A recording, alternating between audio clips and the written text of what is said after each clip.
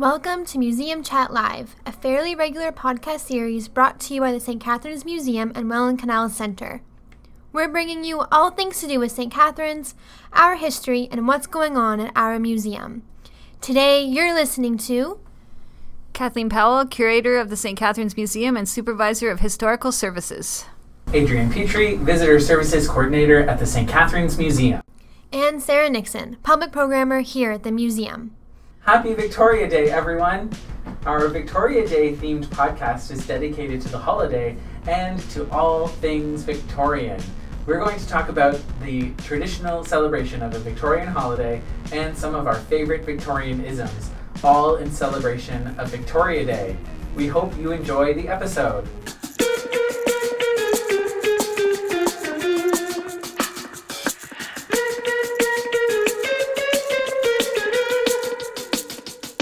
So, Victoria Day is our oldest national holiday here in Canada, and I think that's super cool. So, Kathy, how about you tell us a little bit more about this holiday? Thanks, Sarah.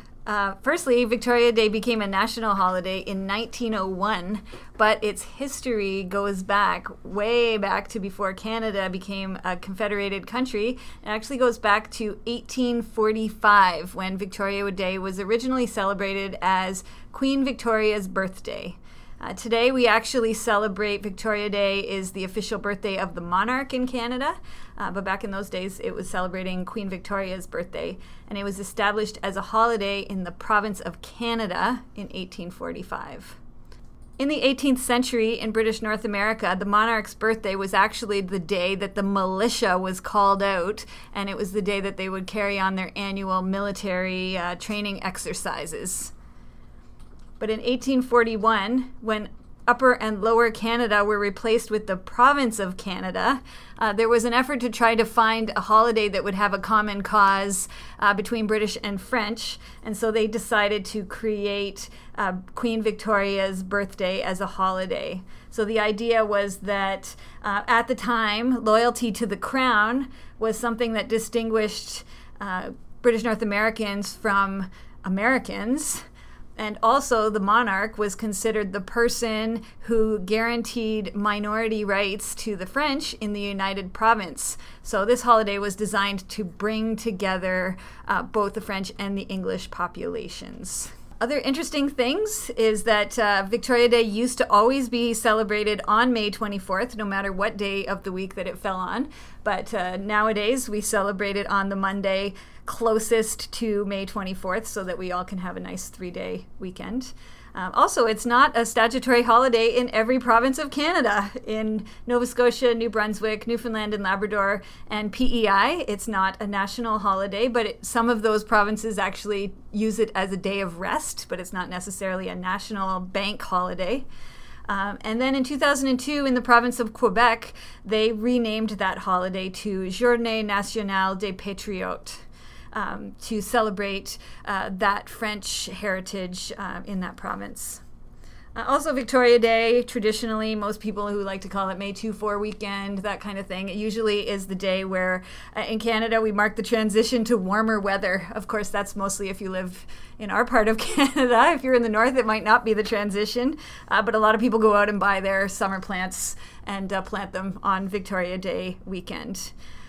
Lots of people wonder why we kept Victoria Day as a holiday after Queen Victoria's death in 1901, but apparently at the time many people saw Queen Victoria as the mother of Confederation, and that she was the monarch that had encouraged Canadian unity and self-government, and she was also the person who selected Ottawa as our new capital at the time, so that's why they kept celebrating Victoria Day after 1901. Today, Victoria Day has a bunch of different types of iterations, and before we get into talking about what Victoria Day means to us today, I just want to talk about the traditional celebration of Victoria Day. And Kathy mentioned a few different things.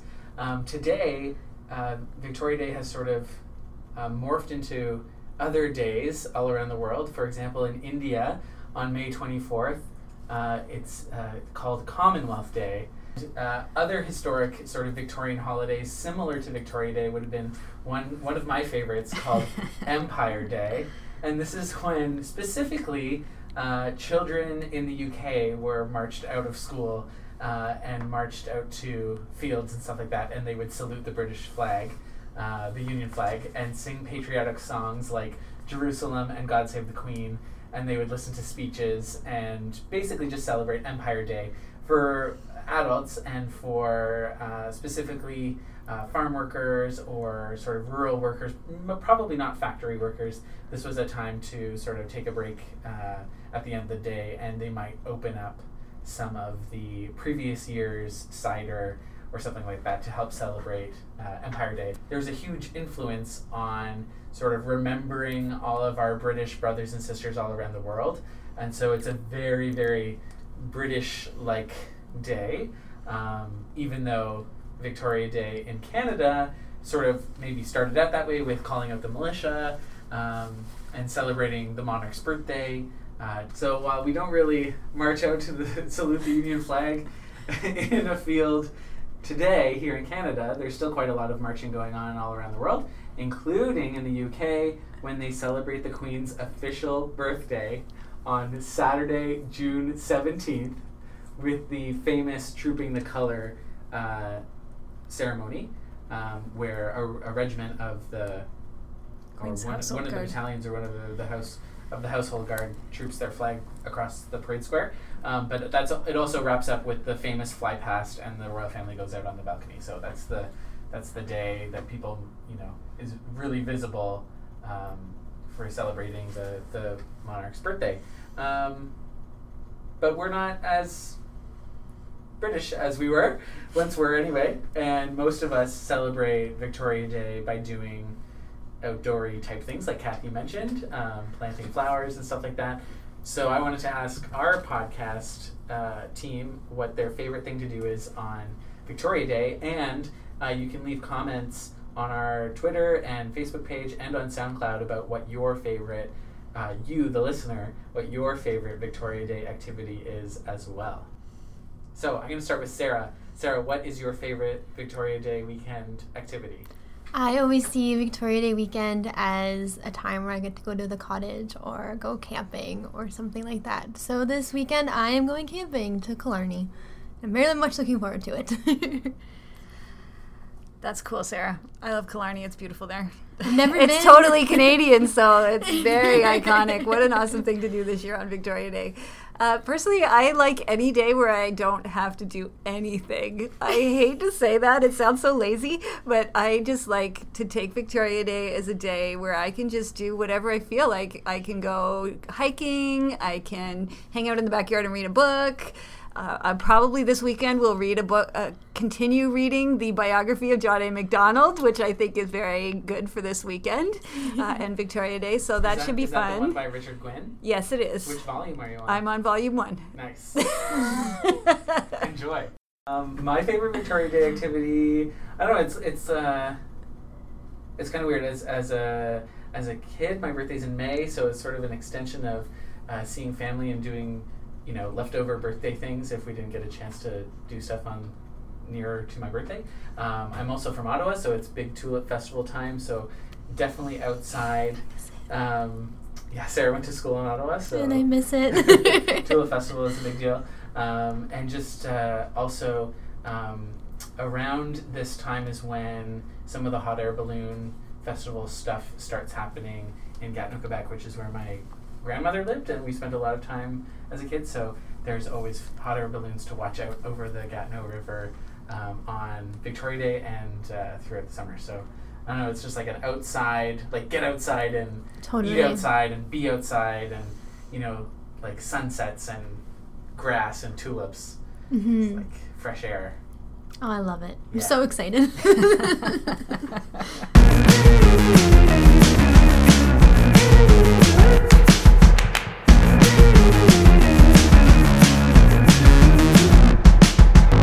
Also for this podcast, because we're all historians, we wanted to be sure that we tell you a bit more about Queen Victoria, whose name graces this holiday. There's no question that she was an iconic figure in world history. As we all know, an entire historical era is named after her, and her influence in world politics continues to reverberate today, whether we realize it or not. Partly this is because she reigned for so long. 64 years is a long time. But also because her family and her descendants impacted history to such a great extent that they literally changed the world. Victoria and her husband, Prince Albert, had 9 children, and they were married 21 years. And from those 9 children, who married into most of the European royal families at the time, she had 42 grandchildren. An example of how those grandchildren impacted our history today is in the lead up to World War I. Her descendants included, obviously, the King of England at that time, George V, also included Kaiser Wilhelm of Germany and the wife of Tsar Nicholas of Russia, who arguably were 3 of the most influential leaders in that particular time period in European history. And I don't think there's any question that World War I changed the world when it happened. And then all of the things that came from World War I impacted World War II and then impacted where we are at today. So a lot of it can go back to, if you follow like a domino effect, can go back to Queen Victoria. So, I understand that she was a complex individual, but a very interesting female leader at the time also, when women leaders were not the norm. Kathy, how about you tell us a little bit about that as well?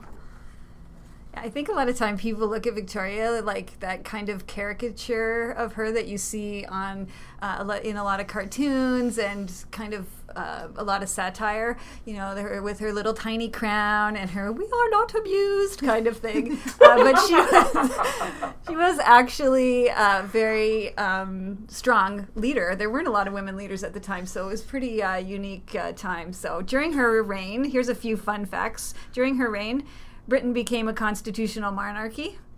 Canada became an official dominion in the British Empire. She was also the subject of at least 6 assassination attempts on her life. Some people say 9, but most sources say 6. And most of those she was subjected to while she was out riding in an open carriage in public where there were crowds, just, you know. She also spoke 5 languages. Apparently she was a very talented linguist. She spoke English, German, French, Italian, and Latin. And also later in her life, she picked up a few phrases of Hindustani and Urdu because she had a favorite Indian servant. His name was Abdul Karim. And this was after she became the Empress of India. She was also a very accomplished artist. Her watercolors, you can see them online in lots of different places, and her watercolors were very well done. And she loved to dance. Her and her husband, Prince Albert, were very strong supporters of arts and industry and British industry at the time, including the starting of the Victoria and Albert Museum, Royal Albert Hall, not to mention the Crystal Palace that showcased industry and really was one of the very first world fairs at that time. Her reign, most people would suggest that her reign brought stability to a royal throne that previous to her had been seen as corrupt, unstable, and immoral. And I don't think most people would use those 3 words to talk about the Victorian era. Victoria's long reign provided her subjects with an example of family life and values and of stability, and those were able to help preserve the monarchy. If the monarchy had continued along the lines that George III and his children had been taking it on, there's a good chance that the monarchy wouldn't have lasted. But because Victoria reigned for so long, because she had such a stable family life, and because she was so conservative, she was able to weather a lot of instability in the world when monarchies were falling all across the world. The Victorian period kept Victoria on the throne, essentially. If Victoria was alive today, Forbes would have her as the most influential person in the world, by far surpassing the likes of Oprah and the Kardashians and all those people. But one thing that Albert brought over from Germany that was a little bit more popular than in Germany previously was Christmas. And previously, New Year's was the big holiday in England, especially under George III and IV. Christmas was still celebrated as a church holiday. Albert and Victoria really made Christmas what it is today, and so much of our Christmas traditions today, like gift giving and the Christmas tree, all come from Victorian Albert. And a big part of that was the media looking at the royal couple as the standard for how to behave. So Christmas is a really good example of something that touches us today, that they sort of revamped, I guess, and especially Christmas trees and giving and songs and stuff like that, making it the more popular holiday of the two. And then other examples are sort of the stiff upper lip of British society, of the upper class, and codifying behaviors and rules for living in writing. There were so many authors that said, that wrote about how to greet people in the street, how to sit properly at dinner, who is supposed to go into the dining room first, and who's supposed to go into the dining room last, how you are supposed to mourn a family member, how you're supposed to mourn a friend, how long an appropriate courtship is before marriage. All these crazy things were codified. The Victorian period was full of contrasts, and Victorians are really weird. So Sarah's going to talk a little bit about some of her favorite weird Victorianisms, and I might pop in, and Kathy might pop in with a few more weird Victorianisms. For sure. So I love the Victorians for their, like you said, they have some really interesting choices in terms of the things that they like to do. They were obsessed with like death and dying. They were pretty morbid. That's kind of when spiritualism and the obsession with mediums and talking to the dead and having seances, Victorians loved it. They wanted it all. Which I find very interesting. I think it's such a contradiction, because Kathy was talking about how like museums and science and industry were exploding, right? Mm-hmm. And a lot of historians say that things like seances and believing in ghosts and spiritualism are all answers to answering the unexplained things of science, like this explosion of technology in the Second Industrial Revolution. Yeah, I think a great example of that is this whole obsession with phrenology. So you're obsessed with like science and new technologies, but then you also are obsessed with this kind of pseudoscience of looking at the bumps on people's head, which now we know is completely bunk, but it seemed like science at the time. I think that's an awesome kind of contradiction that is so interesting about the Victorian period. Another like contradiction that goes along with that is the absolute supremacy of the church in society, like pretty much unquestioned influence and power, but at the same time all this like what could be considered occult activity, like Ouija boards, and seances for sure, talking to the dead, and like trying and believing in that, in contact with like spiritualism and contacting the afterlife is like contrary to the church's teachings at the time, and the church was so powerful and like, influential, but these two things are existing at the same time. Two things existing at the same time that are contradictory is so Victorian. It's so interesting. Yes. And also when I think of Victorians, I've always been interested in their fashion and also their beauty standards. I find just so interesting. Victorian women loved arsenic. They thought that arsenic could kind of make them ageless and make their complexion so like perfect and flawless. So there would be arsenic in their shampoos and their face washes. They would just take baths in it. Some women would just casually drink it every day to like build up a tolerance so that they could have beautiful skin. They were also poisoning themselves, but hey, we do use Botox nowadays, which is basically a similar idea in my mind. I know, we haven't gone very far since the Victorian era. And you know what? It's probably but they didn't know it was poisonous at the time, right? They were like, "This is gonna make us ageless." These are also the same people that put corsets on their children. Oh yeah. And it wasn't until later in the Victorian period that thinning mirrors were put into children's bedrooms, that were popular pieces of furniture in children's bedrooms, so that it would make people look thin, or make the children look thin, so they wouldn't tighten their corsets so tightly to affect their rib growth. So they still had to wear corsets, but they were like, okay, well, not as tight, because here in the mirror you look thin. So, Yeah, like, and also, like, their corsets are so tight that we need a piece of furniture for them to lie down on to catch their breath if they faint or if they lose their breath. We should have a whole piece of furniture dedicated to relieving women from wearing their corsets. Yes. I think one of the interesting, talking about furniture, one of the things I find kind of creepy and weird about the Victorians was this whole obsession with not mentioning body parts. So you couldn't call someone's leg their leg. It had to be their limb. And then there were things like piano legs that would get, you've seen them. They have like a little tassel-y kind of thing covering the piano leg. That's a Victorian thing so that you wouldn't show the leg of the piano. So that men wouldn't be, tempted to think about legs. Right. Or women too, I guess. If you're into that. It's just a bizarre thing that happened in a particular time period where their morals became much more buttoned up than they were in a previous period. Buttoned up is a great way of saying regimenting sexuality.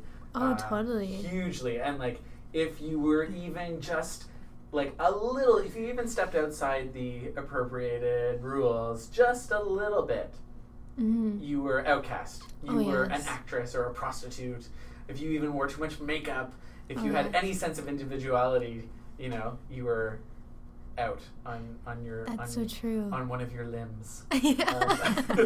Yeah, and just like going off of that, like upper class women especially, like they, there was so much emotion that you weren't allowed to show, right? You couldn't have any sort of emotional expression without maybe considering hysteric or anything. But swooning was acceptable because when their corsets are so tight, fainting was quite common.